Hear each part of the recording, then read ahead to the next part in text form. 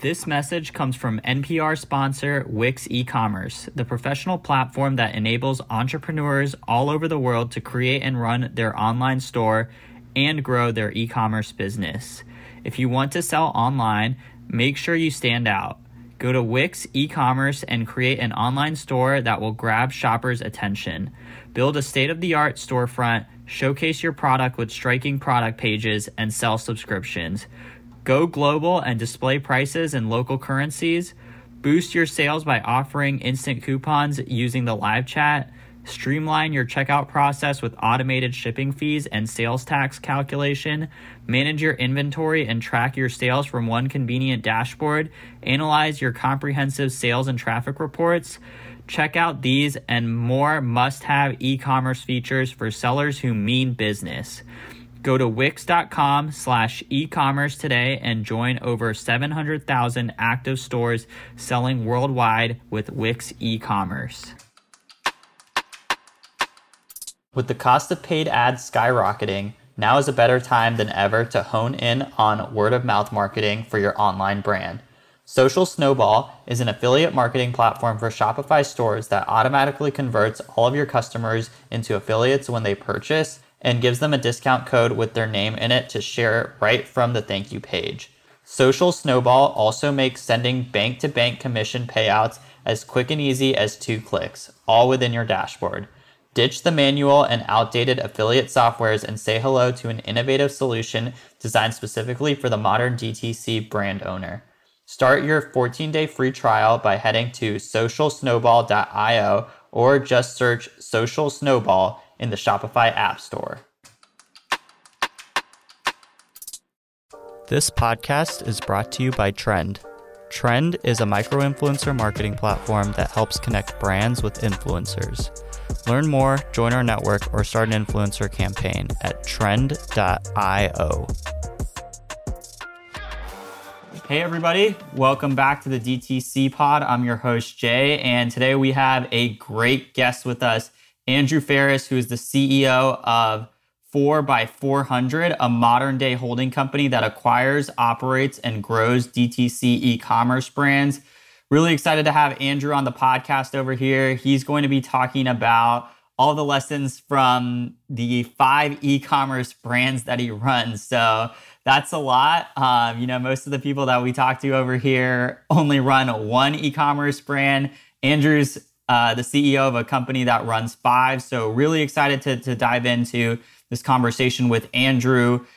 He's going to be covering a lot of fun stuff over here. But before we dive in, I'm going to go ahead and pass the mic over to Andrew to give a quick little intro about himself and tell us a little bit more about 4x400 in his own words as well. Yeah, Jay, thanks so much for having me. It's great to be talking. And yeah, like you said, I have the privilege of running 4x400. So 4x400 originally came out of Common Thread Collective, digital ad agency, digital sales agency, based originally in Southern California, now fully remote. And sort of a couple of years back, we were looking at the landscape, and I had become the head of growth and the VP of strategy there. And VP of growth, I don't remember what my title was. Anyway, strategy, growth, something like that. And we were kind of looking at things going like, well, we had acquired 1 small brand along the way, and we're kind of looking at a second one. And we're actually, we're looking at starting our own brand and looked at the landscape and thought like, oh, we think we can do this. We think we can run brands ourselves. So I kind of spun off from CTC after spending time at the agency. We went into 4x400 with 3 brands, one that we built from scratch called Opening Day Supply Company. We built it from scratch, and then we turned it back into scratch not very long after because it did not go well. And that helped us to really solidify and realize that we were not brand creators, but like brand growers. We had spent all of our time with other people's ideas, scaling those, and thought like, actually, that's what we're really good at, not necessarily like product people first and foremost and those sorts of things. What we really are is good tactical marketers. And over time, I've tried to become excellent operators beyond tactical marketing. So whether or not we've achieved that is an open question, but we have at some point or another now had 7 brands in our portfolio, including Opening Day, which we put out to pasture. And then the other one that's no longer in our portfolio is FC Goods, Fielder's Choice Goods, which was a company that made wallets out of vintage baseball gloves.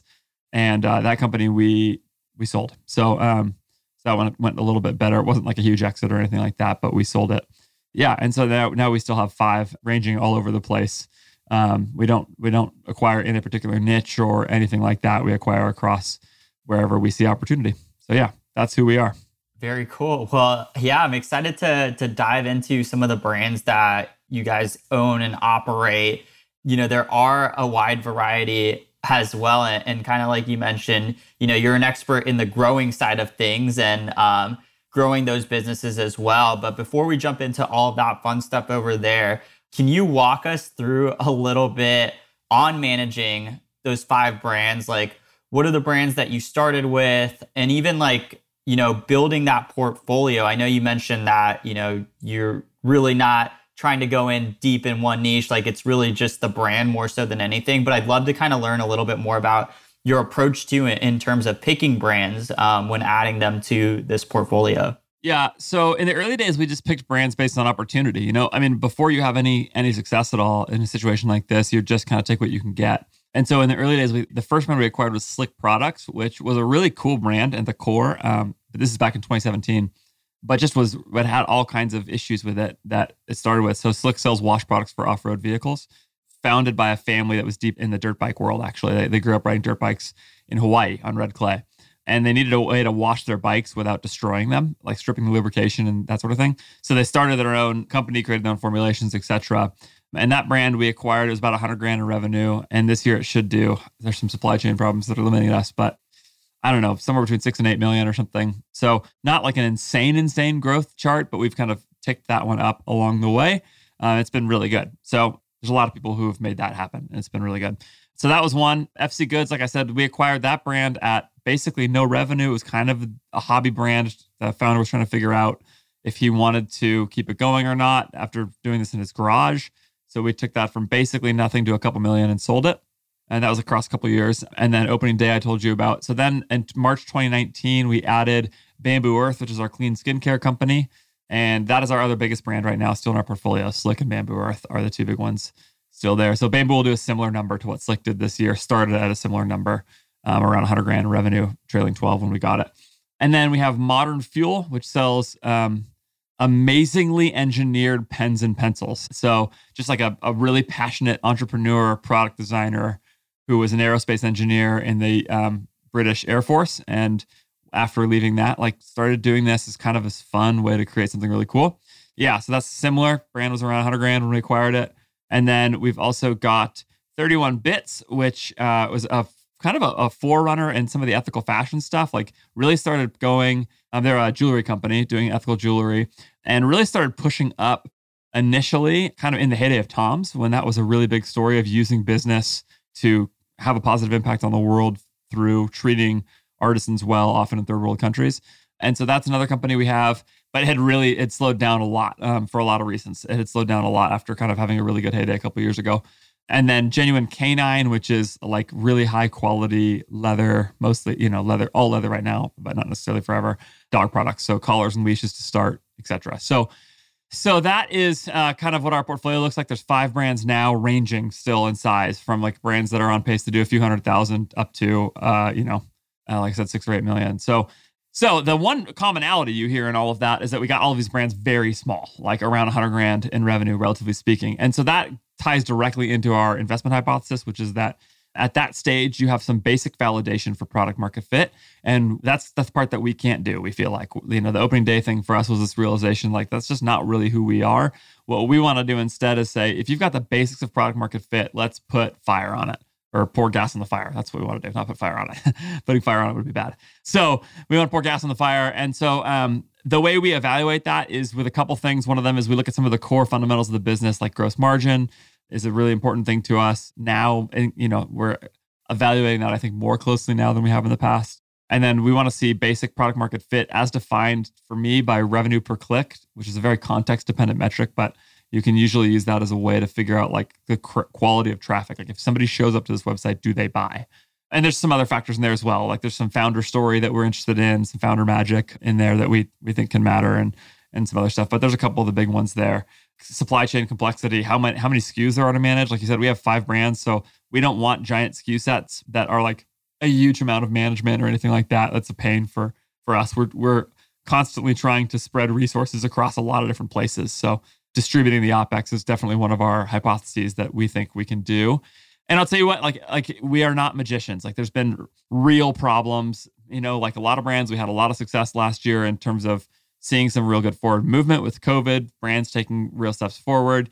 We also saw this year, we're seeing massive supply chain slowdowns in some places and CPMs rebounding from being way down to way back up, and Facebook iOS problems. And we're hurting in a lot of ways right now. And it's really easy to come on a podcast like this and tell you about how great we're doing. But like, it would just be a lie to tell you that everything is going great all the time. We have all kinds of things that we're working out just like you do in your business, whoever is listening. And it's not smooth sailing all the time. So yeah, there's big successes and then challenges and everything in between. Yeah, and I'm sure we'll dive into a lot of those over there in further detail. I'd love to unpack a little bit more on the selection process, or I don't know if selection process is the right word, but how you kind of pick your brands. I know you mentioned that one of the things that you're looking for is product market fit. What are some of those other big characteristics that you're looking for? And I'd be kind of curious also as well, if you ever work with some of these brands. Obviously, I'm sure it's dependent for each different situation. Each company's got its own story and history and things like that. But I'm curious whether you're we see there might be a chance to get there, and we can work with either the owner or once we acquire the brand to kind of get there. I'd be curious to learn a little bit more about that as well. Sure. So the product market fit question is a good one. What I'll say about the acquisition process is that it's really the same as any brokered deal for brands for us, which is sort of like the baseline that you start with is trailing 12 months EBITDA, and that creates a baseline of valuation and a multiple. And that multiple gets adjusted by a whole bunch of factors. And this is true on the buy side and on the sell side for a business. So, and increasingly, it's not even EBITDA, it's free cash flow. So the point is that we would look at it and say okay, for example, if a brand has $100,000 in EBITDA, but they have awesome gross margins, they're doing that across a few sales channels. Actually, say multiple mix of sales channels in some ways would be almost a problem at that level, because that would be pretty small to be sort of distributing your efforts across a lot of different things. But anyway, diverse traffic channels, if you've got that, especially at the small scale that we're looking at, it's even more stuff that's sort of more core to the business than sales and traffic channels, because we think we can supply a lot of that. But it would be gross margin. So if you have a really high gross margin, that's a cheat code in e-commerce. If every order I take has more margin built into it for me at the end of the day, then it is better. This is a basic capital allocation question, right? If I can put my money into one place and it spits out a bunch of profit for me, then that's usually a good use of my money. So, and when we look at that question about margin, we look at it we would just say it's total cost of delivery, cost of revenue, net landed cost. There's a lot of ways to look at it. So that would include gross margin, everything from raw materials to finished goods, depending on how we're doing it. We actually produce our own product for our skincare brand. So it's really raw materials at that point is the key. And then we have to produce the finished goods. And so if you're buying finished goods, that's different than raws. And then we would look at that and also talk about packaging costs. Weight, a big thing is value to weight ratio for us, which is essentially a way of saying how expensive is this to ship relative to how much you can charge for it. So it's a big problem for Slick for us, which is that it's heavy bottles of soap that get shipped all over the place, and it's expensive to ship it. So it creates all kinds of margin problems, even though the margin on soap is pretty good on the gross product. So there's that challenge there. And so we look at that whole situation and say, what about this? And what about cost of delivery to the customer? And then we would look at LTV would be another factor for us that we would evaluate. So we'd look at our customers coming back once they buy. And because we come from the agency world, we have a lot of context for that information relative to sort of what's good and what's bad. Because if I can acquire a customer and they're going to come back and buy in the near future, then it really makes it a lot easier, because that second purchase is a lot cheaper for me than the first purchase. And so I can actually put the money into customer acquisition and bank the return customer revenue. So I would look at a bunch of stuff like that. And I would bake all of that into my valuation of the brand and then decide whether or not to buy it accordingly. So, we're refining that in all kinds of ways still. But those are some basic things that we would look at. In that respect, again, we're not really any different than anybody else who's buying and selling businesses. You're taking profit and then adjusting the multiple up or down based on some of these other factors in the business. So does that answer the question? Yeah, I think so. I think you covered a lot of great information over there. And talking a little bit more about product market fit, I know we talked about some other categories there, but product market fit, I think, is one of the most important ones, obviously. You can't really have a viable business without selling something or giving something that someone needs on the other side of those things. So I'd be kind of curious to learn as well, like in terms of product market fit, I'm assuming it's a ever evolving thing as, people's habits change, people's needs change, and things like that. If you can give us some details over there, if there's anything you and your team are doing on the product market fit side to constantly continue to have product market fit, or if you are acquiring or looking at any brands that might not be 100% there yet, but are maybe like 80-85% there, and you feel like it's starting to happen, if there's any strategies or things like that brands can do to help find and further accelerate finding product market fit. Yeah, so for us, we really want to acquire brands that already have it, in our view. Like, we think that that's actually the key, and that haven't figured out how to scale it. And actually, we've made this mistake with some brands of thinking like, this isn't as good as we would want, but like, we think we can handle this tactically. So, but with better sort of more expert design and more expert advertising and, email flows and those kinds of things, that we can squeeze value out of every click. Because what I really mean by product market fit, the way I measure that is revenue per click. Essentially, like, how much is a click worth to me? And that is really variable depending on a lot of different contexts. So revenue per click is a breakdown of two metrics. It's conversion rate and AOV. And usually the conversion rate and the average order value hold each other in tension. So as a general rule, and this is almost always true, conversion rate, those two are have an inverse relationship, right? So as AOV goes down, conversion rate goes up. That is, if something is cheaper, more people will buy it. And this is sort of obvious that if something is more expensive, there's a longer consideration phase. It's harder to decide whether to buy, etc. The thing is, it can be hard to tell if your conversion rate is good relative to your AOV, or if your AOV is good relative to your conversion rate. If you don't have like context for that data, it's challenging. And so the way I measure that really simply is if you multiply your conversion rate by your average order value, the number that it spits out is your revenue per click. That's how much every click is worth to you. And so for me, like, I would look at that and say, depending on the traffic channel that we're looking at, I want to see X revenue per click. Now, here's the thing. Conversion rate is really, really variable depending on all kinds of factors. For example, people convert on desktop much more than they convert on mobile. That's true across every website in the history of the world. Doesn't matter how good your mobile experience is, desktop is pretty much always going to convert better. Women tend to convert more than men. 45-year-old women convert more than 18-year-old women. They have more buying power, and so on. And paid cold traffic from paid social converts much less than a search where somebody clicks on your branded paid ad. And that's just a matter of intent coming into it. United States traffic converts better on US websites than international traffic, as a general rule. And so all of these elements, if you're getting tons and tons of traffic to blog posts because you're awesome at SEO, your RPC across your entire website is going to look worse because that traffic is going to convert very poorly. Now, it still might be worth it because it's free, at some point, so to speak. I mean, you have to create the content, but like, traffic is free from search. So that's going to drive that down. So you have to look at where your traffic is coming from to have a baseline number. So having said all of that, somewhere around a $2 revenue per click tells me at a baseline level that there's, across the board, adjusting for all the context involved, will tell me that a brand has some basic product market fit. Now, what I'll say is I have at times made the mistake of thinking that like, oh, we're not converting enough relative to our AOV because maybe like the website design isn't good enough, or something like that. Or because like the offers aren't quite right or whatever. And what I am finding is that maybe better marketers than me, better tacticians than me, can do a great job. I'm sure there are people who are better at this than I am who can just go kind of solve those problems in tactical ways. I've found that to be very hard.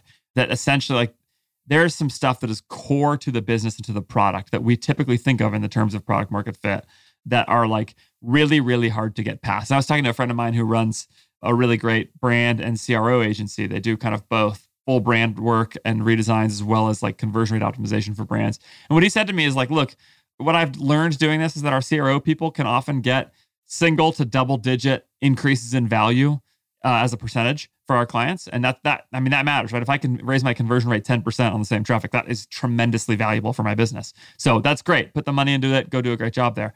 But though that's the case, he said, like, for people to get real step function growth, it normally means serious brand and product work. So my long-winded answer to your question, and Jay, what you've learned about inviting me to your podcast is that I have a lot of those long-winded answers, is that most times, if your product market fit isn't working, like if you just cannot scale at the level you want because traffic is not worth enough to you, you have a more core problem than you often think. It is tempting to go try to solve this problem with design and copy and but actually most times tweaks will not accomplish it. And what you actually have to do is think more about some baseline stuff like, what's the product I'm offering? What's the price I'm offering at? Et cetera. Like, is this actually something people want in these really big ways? So it's core to the offer and to the product more than anything else. And there are ways to adjust that and to try to change relative to that. But, like our jewelry brand, 31 Bits, for example, this was like a huge problem for us. And we continue to just kind of bang our heads against the wall going like, it is good quality jewelry. It is it is beautiful. People get it and they like it. And it is really ethically made and the margin is good and all these things. But for some reason, we just can't make a click worth enough, no matter how much redesign, no matter how much offer change we do. And I look at it at the end of the day and say something is wrong at a more fundamental level here. That's really helpful over there in terms of a good framework to look at. And it totally makes sense thinking about it, that it is about the product and what you're offering, because ultimately, especially in e-commerce, that's what the end consumer gets to use. If you can have the best marketing, the best design, and the best people that are promoting the product, but if the product does not work for you, you're probably going to be less likely to come back. And that totally makes sense there. Well, what I'd say about that is like, actually, if you have the best marketing, I think that's probably wrong. Like, I think if you're actually the best at marketing, you probably can market a bad product pretty well. The problem is that most of us are not actually the best. We're like, might be pretty good. And we should just be realistic about that. That like, there are extreme outlier cases, but I'm not the best marketer in the world. I'm just not. And therefore, like, I would not trust myself to take a product that's like pretty good, but struggling, or like bad but struggling, and like suddenly turn it into very, very good. Like, the best marketer in the world probably can do that, but I'm not that person, and that's just the reality of it. And so I don't mean that. I mean, I think we do really good work at 400. I'm proud of what we do. I like our brand. Like, I'm not saying anything. I'm not trying to be overly negative here. I just mean like, the extreme outlier skill sets there are not what most of us have, and that's what makes them extreme outliers, right? That's what makes it the best. Is that like what we're saying is on the bell curve, you're the farthest to the right. And I know, by the way, you're just kind of using a throwaway term there. Like, I'm not holding you to that. But I think that the way to think about this is that it's actually really hard. And like what Taylor Holiday, the managing partner of both 400 and Common Thread Collective, tells everybody is, don't go start a brand holding company. It looks really easy on the outside, but it's actually insanely difficult because there's all these problems that come up. And I relate to that. Like, it's not easy. And lots of times we fail. And so, yeah. So maybe if you're listening to this and you are the best marketer in the world and you want a job, let me know. I'd love to talk to you. That's awesome. Are you interested in DTC and e-commerce content? Join Trend's exclusive community for everything DTC, the DTCers community. We're talking marketing, product, growth, and more, all about DTC. Go to trend.io/podcast. That's trend.io/podcast and look for the Slack community link to claim your invite. We hope to see you on there.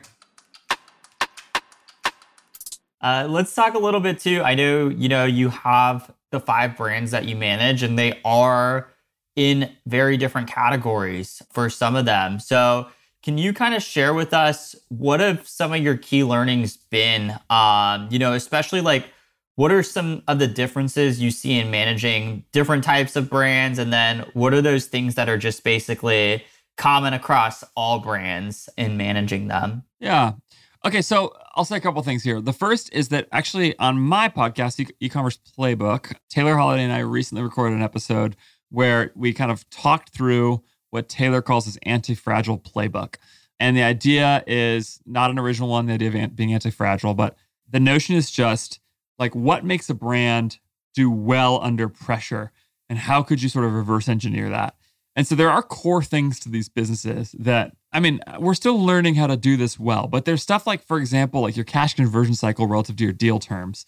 Like, if you can turn product into dollars fast instead of having to outlay huge portions of inventory with cash, it makes your whole business better.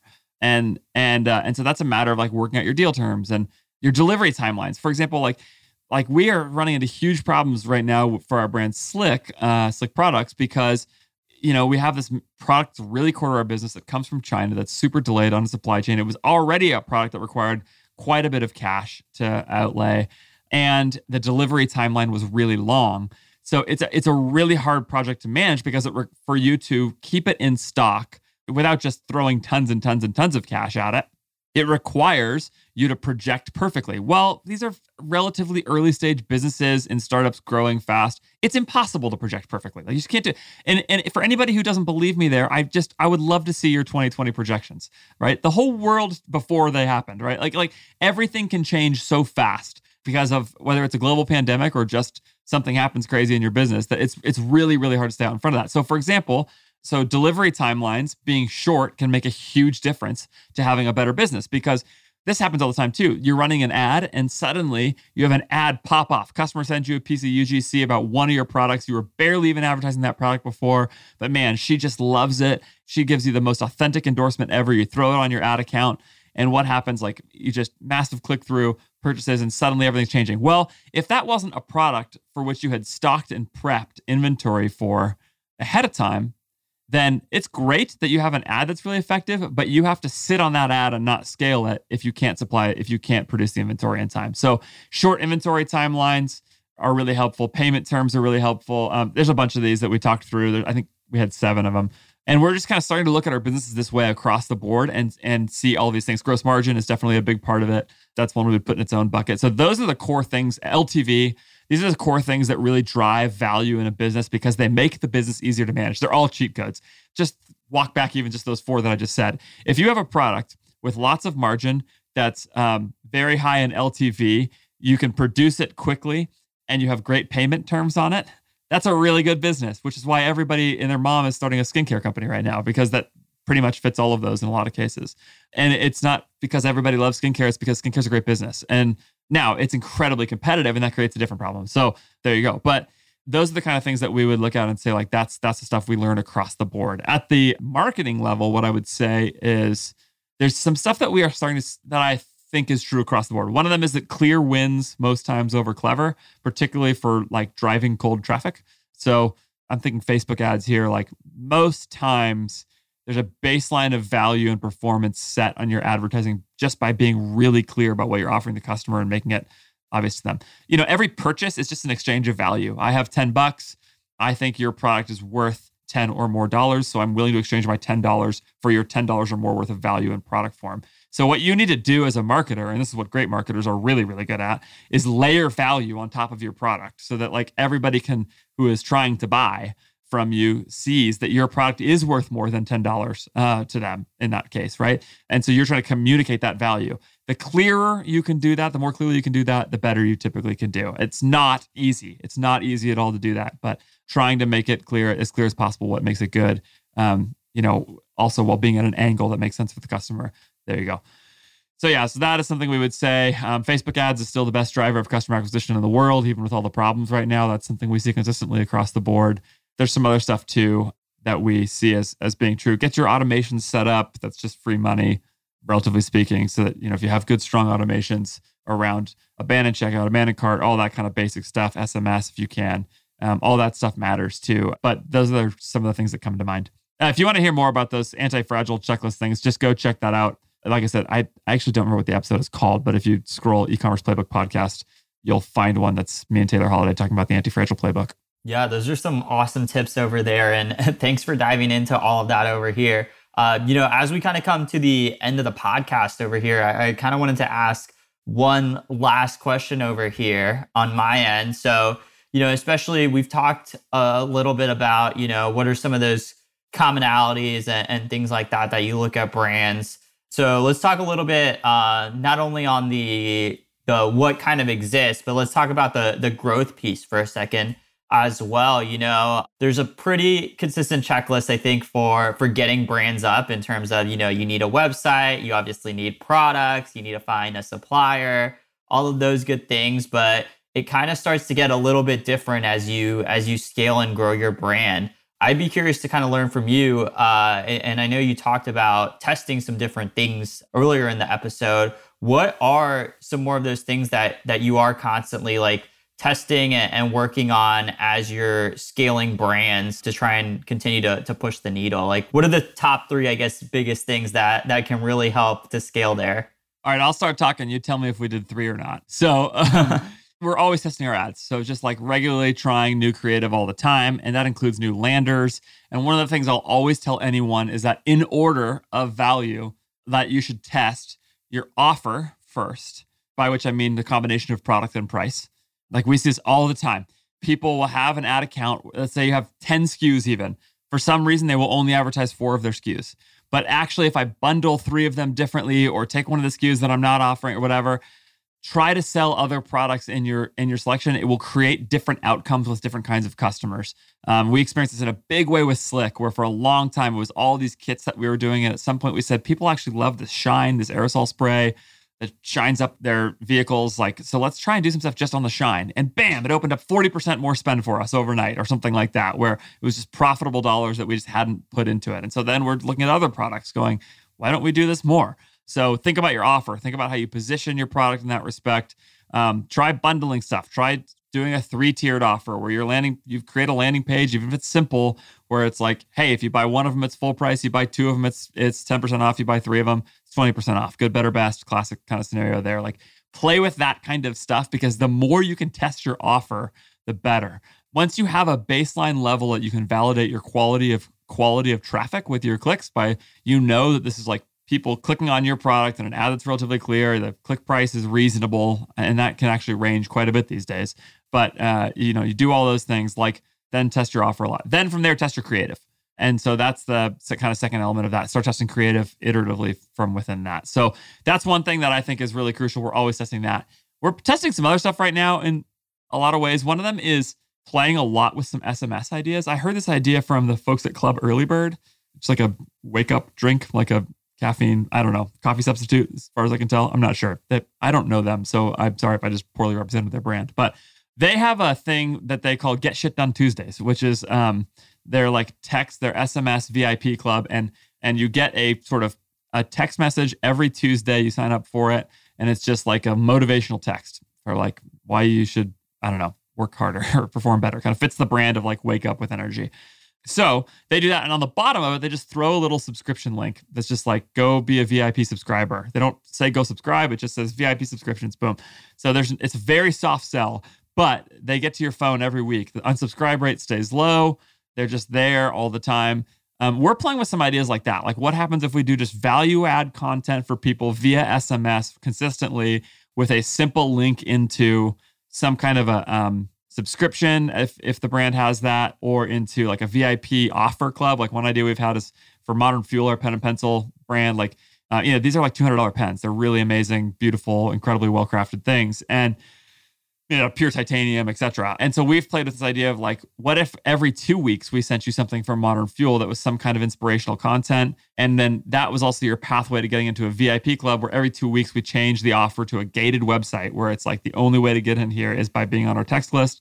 And then you'll get, okay, we're going to offer you this thing for 20% off. We're going to do a collab with these friends of ours, and you get both of our products for this much. And so it's just sort of like plays on the urgency and all of that mixed with that kind of content. So that's something we're playing with a lot right now. And then the other thing we're doing a lot of is I'm really interested in a really broad range of other customer acquisition stuff right now beyond Facebook and Google, where Facebook and Google are table stakes and you just kind of have to get good at those. They're expensive. They require time and money to test. If you don't have lots of money to play with, I would be careful with Facebook. It can suck up a lot of money and time really fast. But if you do, it can be really good. It can also produce a lot of profit fast. So I don't know. It's case by case on that. But anyway, I'm just playing with all kinds of things right now in terms of affiliate in a lot of different ways, influencer in a lot of different ways, just doing lots of influencer seeding as much as we can. Our process is not very good there yet, but we're working on that. Really pushing on Amazon a lot harder. Like just there's all of these different elements of kind of different customer acquisition channels that we're going like, let's go. Let's get there and see what happens and see if we can make it happen. And I happen to have an awesome teammate who can just own stuff like that, get it built, go for it and go. Simple wholesale, all kinds of stuff like that. So those are a few of the things that we're testing right now. It's always tempting to go in too many directions at once. you always have to be okay with the fact that resources are limited for almost all of us. It's the kind of people who are listening to a podcast like this. I'm sure this is true. You don't have time to try everything. And so you're going to just have to leave somewhere. Somebody is making a ton of money on TikTok. It's not me. Like, I just am not doing it right now. And that's because you have to say no to one thing to say yes to another. And so, I totally could be wrong about whether or not we're saying no or yes to the right thing. But that's what we're doing. Yeah, that's awesome. And thanks for diving in over there. I think those are a lot of great actionable tips for all the listeners that we've had over here. Andrew, I know we're coming right to the end of this podcast. Thank you so much for joining us today. This was really insightful. I know I learned a lot. I'm sure the audience did as well. Thank you so much for joining us. And before we go ahead and sign off, I'll pass the mic to you one last time if you want to share a little bit more about where people can learn what you're doing at 4x400 and potentially connect with you as well and just learn more. Yeah, well, you can go to 4x400.com, 4x400.com. You can get to all of our brands that way. Go buy some stuff. That's always the best way to support us. But it's all good too, actually. Like, I really stand behind all of our products. But the places to kind of stay up with any of our story, we're trying to build in public as much as we can. I try to be pretty straightforward and honest about where we're winning and where we're losing and what our real numbers are. I'm sure there's some reason I shouldn't do that, but I can't think of what it is. So like, I know people are always so like slow to say this is how much we're doing and whatever. And I can't figure out why, but maybe there's a reason. Anyway, the best place actually is Twitter at Andrew J. Faris, Faris. And I would love to interact with you there. You can also check out the e-commerce playbook podcast. I think the Apple Music link or iTunes link or whatever is in my Twitter bio, but get that wherever fine podcasts are sold. And yeah, so that every week is just normally just me just kind of telling you what's actually happening in real time, all the ups and downs. The guy who told me to go do that from our team was like, hey, I want you to bleed. Like, so just make it raw. And it's like, all right, thanks. That sounds fun. But that's what I try and do. Just try to be as honest as possible. So yeah. So anyway, so those are probably the best places to do that. 4x400.com, at Andrew J. Faris on Twitter, the e-commerce playbook podcast. Awesome. Well, we'll definitely drop links to all of that in our show notes over here for listeners to check out. But Andrew, thank you so much for joining us on the podcast. This has been a great episode. If you enjoyed this episode with Andrew, feel free to drop us a quick rating and subscribe to the podcast. And we'll see you next time on the DTC pod. Thanks for joining us, Andrew. Thanks, Jay.